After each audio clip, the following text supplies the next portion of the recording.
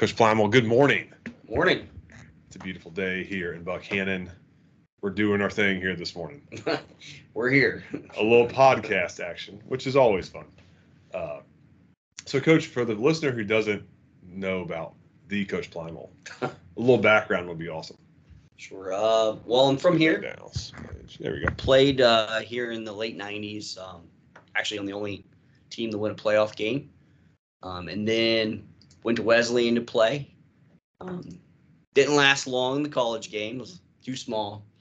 But I ended up missing it and played semi-professionally, some of those old man football leagues for several years. Old man football leagues. We like that. Yeah. And then started coaching here really to try to get a teaching job. I showed up trying to get a job. And back in those days, to get a social studies job, someone had to retire or die. And there were literally 10 applicants for every job, and everyone was fully certified. And so it took a while, but I got on coaching middle school football. Showed up to be an assistant coach, asked to be the head coach as I walked in the door. Never coached a thing in my life. And we were not very good the first year, but got some help, and we did better as we went along there. You're the winner on The Price is Wrong. I definitely was that year. I didn't know what I didn't know. Yeah, you just don't. Yeah. But, did that for 4 years. We got better as we went along and came up as an assistant with my old college coach, Coach Struble. Mm-hmm. And, I was talking to Coach Davis about Struble, and I said I learned a lot about the game of football. Man, it's almost like a beautiful mind. He's got a hit chart for miles. That's right. But he also had a gruff personality. So sometimes it wasn't the most fun thing to do, work for Coach Struble, but I learned a lot. And then when he left, Coach Stokel asked me to become the defensive coordinator here. So in 2013, I took that over, and Coach Davis was kind enough to let me keep doing that. So we're still rolling here. Heck yeah. It's been a good experience. This has been, for me, as a head coach, it's the most enjoyable place to be a head coach. It's a lot of fun. It is. It's a good community, good people like Coach Plymale, and it's a not that Riverside or Nitro were bad. It's just different here. It's one high school in this county, which really helps, especially these days with all the transfer. I mean, my gosh, we have a message board website here in West Virginia, wvtailgatecentral.com, and just to read all the transfer stuff, that makes me never want to be at a place where you have multiple high schools. Well, especially if you don't have the resources as another school in the county. Right. I mean, they got better facilities. They've got better weight room. I mean, just see you later, right? They're just going to leave, see it by, and you're like, what?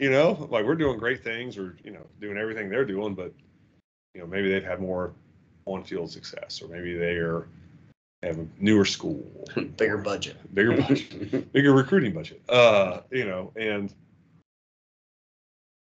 I know that's the way high school football is going. I know, it's not, I don't want to be the guy. Have you ever seen the meme where it said it's an old man yelling at a cloud, and it says old man yelling at cloud? I don't want to be that guy. Yeah.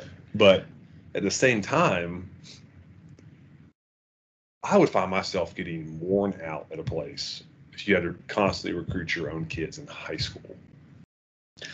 I'd be like, quit. I'd quit. I'd just say I couldn't do that anymore. I mean, we recruit our kids here. If we see anyone that looks athletic or has any kind of size, right, we're talking to them about playing football, but they don't really have a whole lot of options as to where to go. Mm-hmm. I mean, you'd have to drive a ways to find another school that was comparable, right, or maybe even had better facilities than what we have. Mm-hmm. So,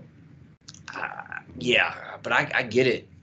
The AAU stuff has kind of changed the scope of things. Parents are paying money now for kids to do different things, and they want college scholarships out of it and that sort of stuff. And kids think that they can get that sometimes in various areas, and maybe it helps them, and maybe they are no longer the big fish in the pond. Yeah, I think there's always good and bad about everything. And I think the AAU circuit, the travel ball circuit, There's good exposure. I think colleges go to that stuff more now than they ever did in the past. But I also think some of it's a racket. Yeah. So I want to, from what I understand, now I'm just looking at my dad coaches down in Florida, and he was a while back giving me figures of what it costs to be on a travel team and what the coaches of those travel teams make. Well, of course I want to take Billy because he's going to pay me a lot of money. Yeah. And I'm going to, he's great. He's good. Not real. Sometimes not really. His dad's a doctor. But that check clears. Yeah. And, those guys make six figures, some of them. Oh, yeah. And not just with that, but plus they're, a lot of those guys are an AAU coach or travel ball coach, plus they're a high school coach down there. Yeah. So, I mean, you're looking at, that's big money. I mean, they're making more than I'm making as a principal for sure. And I think some of what gets lost there, though, is the community, the camaraderie, and learning how to practice. When, especially, this is not football, obviously, but if you're just playing games all the time, yeah, when do you really develop your skill level, right, for those different sports? Right, you're just playing. You play all the time. There's no time to refine the things that you have wrong. And weight room? There's no weight room. Practice. We're talking about practice. We talk about practice. As long as you get on the bus. As long as you get on the bus and the check clears, we're good. Who writes a check anymore, though? Have you written a check in 2 years? Have you written a check? I have, because for like youth sport pictures, I wrote checks. Okay. I was like, you got PayPal? No? Okay. Right. Here's a check. My brother was telling me, because I asked him Venmo. He was going to send me money for something for football.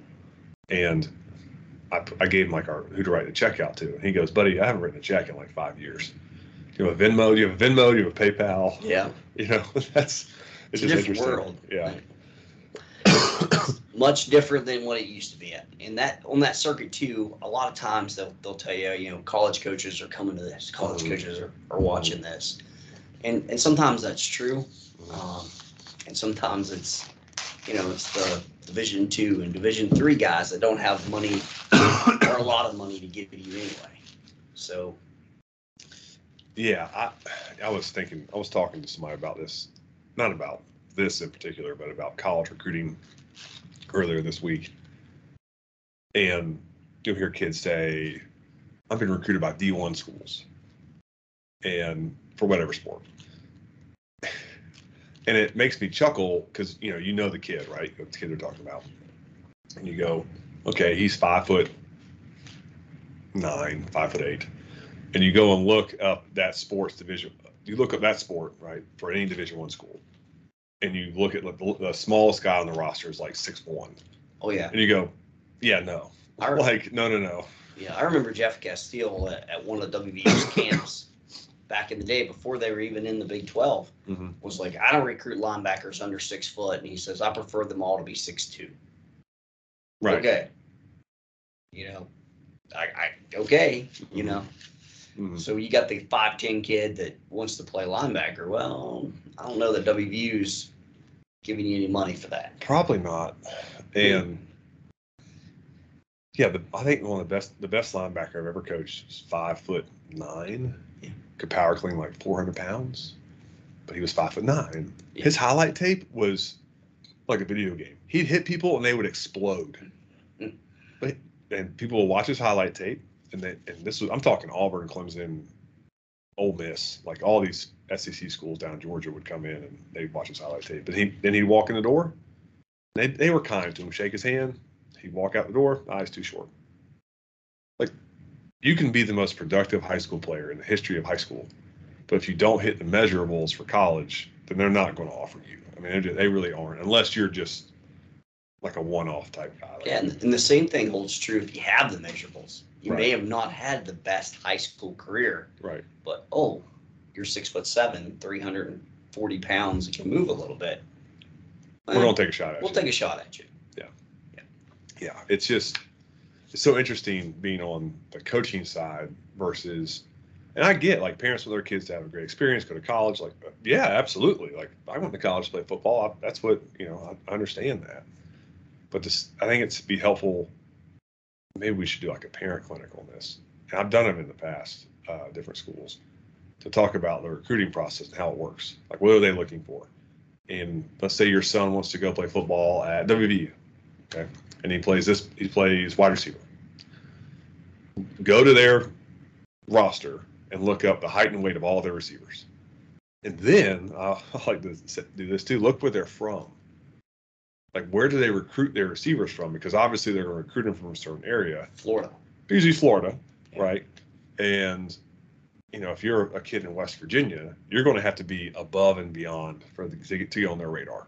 Well, I mean, you and I have had the conversation that we're really 2 seasons behind in West Virginia because we don't have a spring ball. Yeah, we are. So, most of the kids here, they don't recruit too heavy unless they're just a real generational talent. Because there's no point because they're that far behind. Or if they do recruit them, it's for an invited walk-on spot or something like that. I had a coach from West Virginia come in the spring, and he used those exact words. Kids from West Virginia are 2 years behind because they don't have spring football. And really where that shows is the skill positions. Linemen, you can redshirt them, get them ready, whatever. I mean, look at the guys at WVU. That have gone and had good careers. Had the unfortunate pleasure of playing against all those guys. Yeah. And then you look at a rare, like Grant Wells, who's now at Virginia Tech, who's a really good kid, really good player.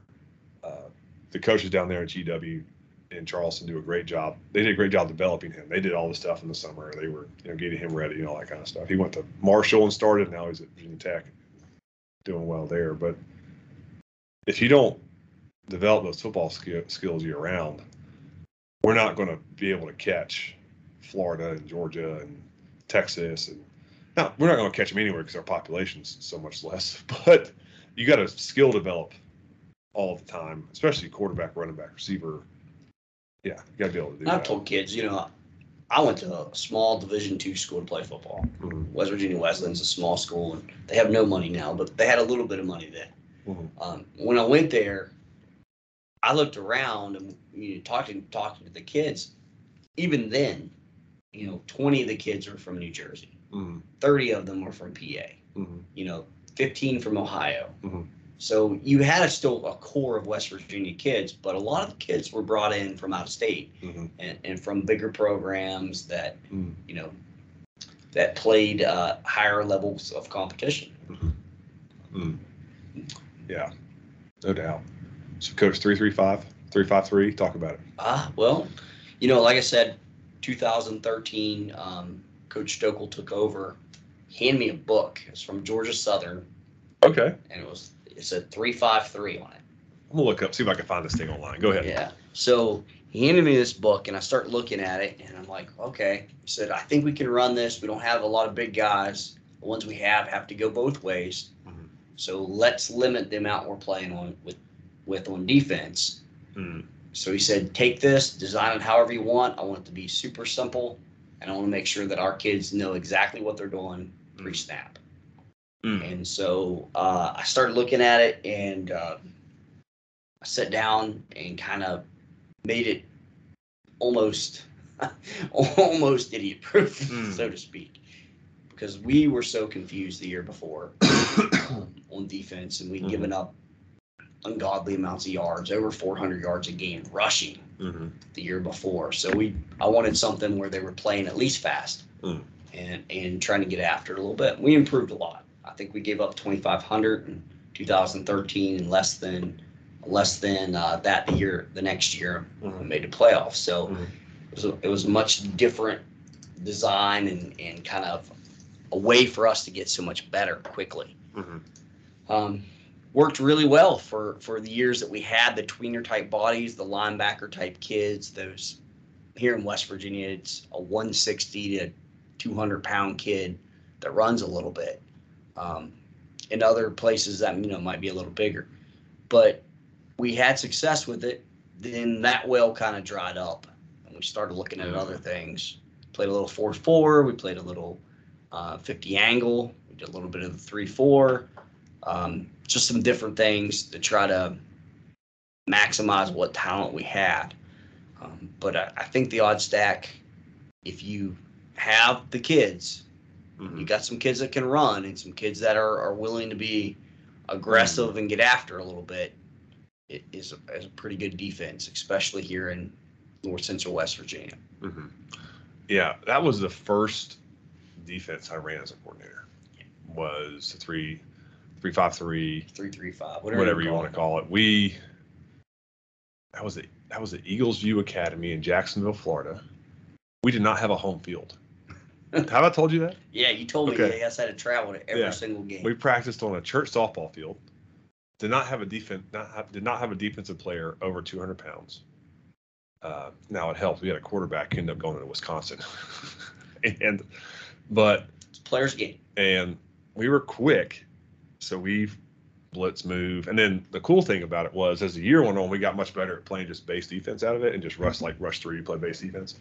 So it became the defense of extremes.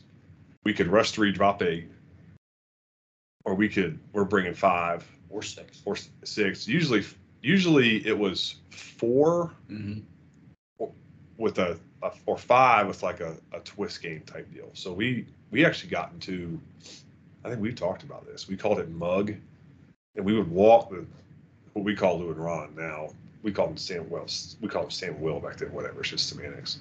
We'd walk them up over the guards, like at the heels of the linemen, and they weren't always rushing. And so since they were at the heels of the linemen, they could still read. And if we had a blitz, and they would blitz, but a lot of times we would drop them and blitz the mic. And so what happens if you give a 5 across look? People bob it, right? Yep. Bob. Then you got the mic on the back, and you're rushing 4. And those guys drop out of there, and the guard's like, "Oh, I'm pass proing," and then here comes and then you got the 4 running back taking. And our mic was our best defender. Or you could twist it, right? You take the end inside, all that kind of stuff. Yeah, you can do so many things you could do out of it. I mean, you can give yourself a bear look. You're down guys. And, we used to play wing T teams that were jet series guys. We give them a bear look, make it hard for them to pull their guards. Now, if they're really good, they can pull their tackle, but most of those teams weren't that we were playing. I think bear cover 1 is probably the easiest defense. That's like the special 10-1 thing you see. The Chicago Bears back in the day. There's teams in Texas. There's a program called Argyle, and they basically run 51 cover 1 and have a bear front almost every snap. Wow. Like every snap. They're in that. They're like in a 4-4. They do get into a 6-man pressure. Hard to track. Yeah, I mean, I think anything you do over and over again, you get pretty good at it. And they have it where those kids run that from youth league all the way up, which we're trying to do here. We're trying to get that. Yeah, and that's always been kind of a hallmark of the good programs around here. Offensively and defensively, they're maybe not exactly the same, but similarities all the time. That's hard. That's a hard thing. Yep, different personalities, trying to bring everybody together to the table. Sure. Had a good meeting with our youth program, talking offense, and then I know middle school coaches text you about defense, and I think at the middle school level, this is an easy defense to install there too. Yeah, it's 5-3. Yeah, it's pretty easy. Yeah, and for me, I mean, I like cover 1 as like the base out of it, because it's always easier to teach man than teach zone if you need to. Doors, because you start at zone, man becomes a little bit more difficult. It's like basketball, right? You're coaching basketball. You always teach man to man first. Yeah. And then you can transition if needed. Yeah, coach youth league basketball. We always start with man. So first couple weeks you have to play man. Coach, what if he does this? You got that guy. Follow him. Wherever he goes, you're going. Oh, okay, coach. That's awesome. Well, one of the things that's unique too about Buckhannon is sometimes we get kids that have little to no football IQ at all. Kids that didn't play maybe until late middle school or even high school before they ever came out to play ball. Yeah. One of our best players over the years, he didn't come out until he was a junior in high school. And it was a transportation problem. He just couldn't get here. He lived too far out. And so we struggle with that here, but just because it's a rural county, but he was a really good athlete and picked it up pretty quick. But imagine how good that kid could have been if he would have played a little bit longer. Yeah. I remember Jeremy Pruitt saying something about that, where how a lot of times the guys that even colleges recruit don't come out and play football till later in their career. They just don't come out and play. Yeah. For whatever reason that is. It's a basketball player, it's a baseball player, it's a wrestler. And they, hey, I want to try football. And then, holy cow. Yeah. Like, this kid's a monster. And yeah, I mean, I think it's great that kids play youth league, middle school, but different kids develop at different ages, right? So when they hit puberty, and then do they work in the weight room, and then yeah, and the same token is There you true. go. I mean, I as a middle school coach, I left from being the head middle school coach to being a high school assistant, Mhm. and I had the same kids. Mm. And some of the kids that I had in middle school had not grown an inch, didn't get any bigger, didn't get Mhm. a whole lot of faster or stronger. Whereas some of the other kids that maybe weren't necessarily good players, they hit puberty, and Mhm. the next thing you know, they're the guy. Mhm. So there's a huge change. The middle school athlete doesn't always translate to a high school athlete. No, it doesn't. And a middle school coach doesn't always translate into a high school coach either. The speed of the games is a lot different. Yeah, and the type of player that you have there too. The line of scrimmage matters a lot more at the varsity level in high school. And obviously, as you go to college and pro, that keeps getting higher and higher. Higher, yeah. But yeah, it becomes more teaching there too, because people line up in different fronts, different blitzes, all that kind of stuff. And if you don't have that blocked up, your play's not going to work, no matter what offense you run. You know, and every week I always break down the opponent's plays, and just that's a Coach Struble thing. I draw them by hand, and then I put them in the huddle. Yeah. But Coach Struble drew everything, Mm. and he would draw everything again and again. He didn't tally mark anything if it was the same play. Mm. But it's crazy to think of how many plays some of these schools are trying to run. And I know they have their own little gimmicks and their own little nuances to it, but some of them are, I'm looking at them going, just do what you do well. Right. If you did what you did well, you keep running. You'd have trouble. Yeah, that's a fact. Just do what you do well, and let's just try to be better than. That's probably the one thing that I've learned from working now with 3 different head coaches. Is the more complex your system is, probably the less success you're going to have. At least here at this school. Yeah. You have to be pretty basic. You have to be pretty simple. And they have to know exactly what they're doing. And when you try to, put in things that are cool on paper and would work if you had the right kind of personnel, sometimes it doesn't work out. I remember we tried pattern match coverage one year, and we just could not do it. Colleges have a hard time doing that.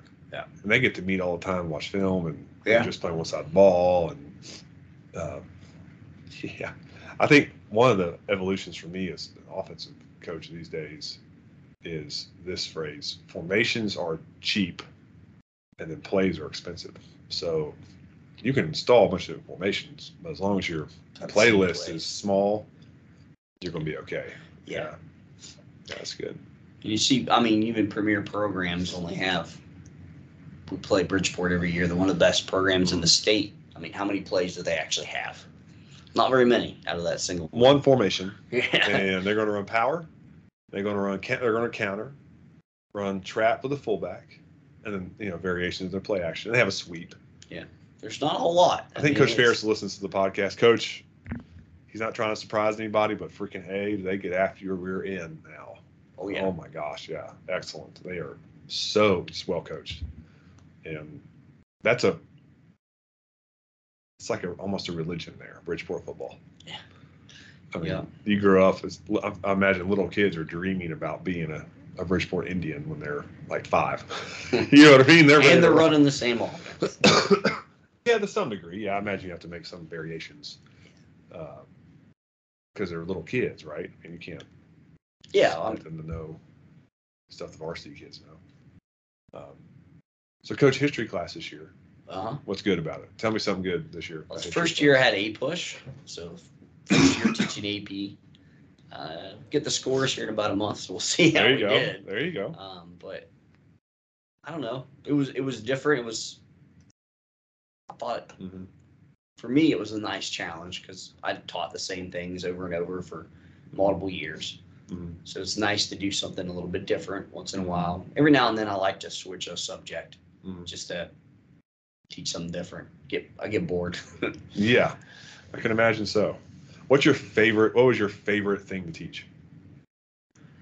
I used to love to teach West Virginia history. Okay. So that was probably my favorite thing to teach back in the day. That was, I mean, it's so unique to the area, and the kids can relate so easy to it because we're talking about places that they know and have been to. And you've been here for a while, and you know that a lot of our kids in this county aren't real well off. Right. And so they don't travel a whole lot, but they probably have been to some different places, at least within the state. Right. So it was cool to kind of talk about some of those things. And then eras. I love different eras. World War II, Civil War are always fun to teach. Stuff like that. That's cool. That's so cool. And then you also do FCA here.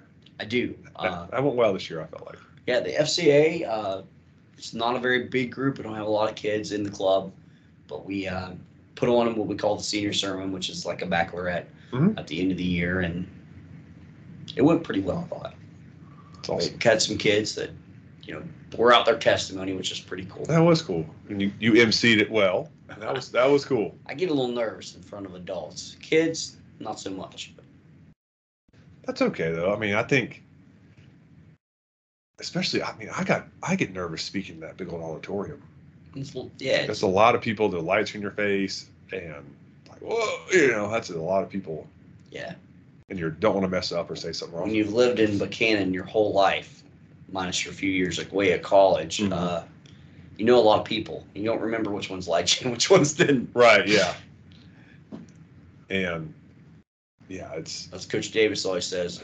What do you like, the mayor of Buckhannon? You are the mayor. Go through town on the float. I'm like, well, do the mayor wave? I was like, half those people that are waving don't even like me. They're just waving.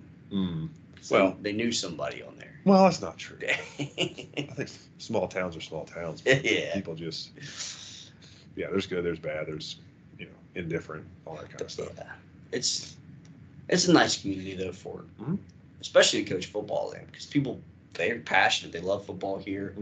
They had an era where there was a lot of success. And so a lot of the older players come back. I remember we used to do a segment in the early years of Stokel's regime where you bring back different players to talk to the team. It was so cool to meet some of these guys that I didn't even know, guys that played before me and different things. One guy was a Secret Service agent. He was talking about like the things that he did.